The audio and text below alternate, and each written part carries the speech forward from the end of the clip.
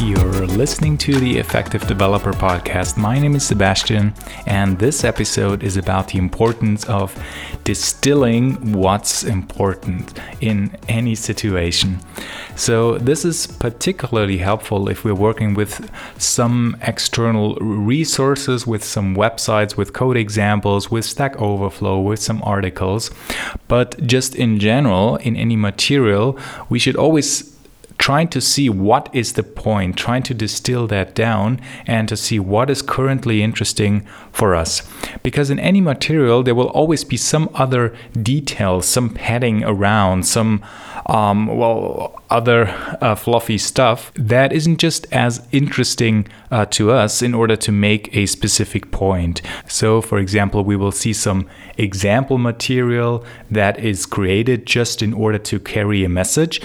But then we need to see which code snippets are essential and which one are either not applicable to us or are different or need to be adapted or are even plain wrong. And most importantly, always question things and think for yourselves and not just blindly follow some advice or copy and paste code.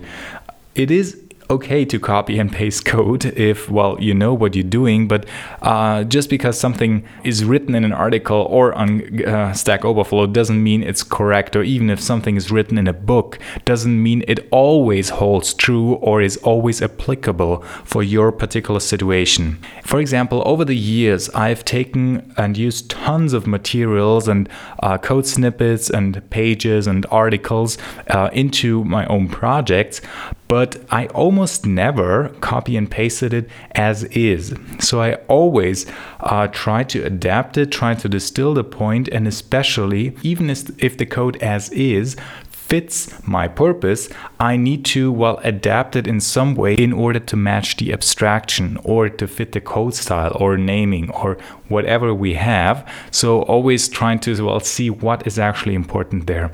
And secondly, if we are taking some code that has been copy and pasted from somewhere, we should also double check if all of the code lines and options and arguments are actually required, or if there is even a different way or an easier way around. So for example, when a solution has been pasted that tries to do a specific thing, maybe not all of the details there are required for us, or maybe in the meantime there is an easier method or some syntactical sugar that we could use instead. And in general, with any technology and any material that we have, whenever we consume material or documentation, try to distill what is important, try to ask yourself, does this really match what I'm trying to do?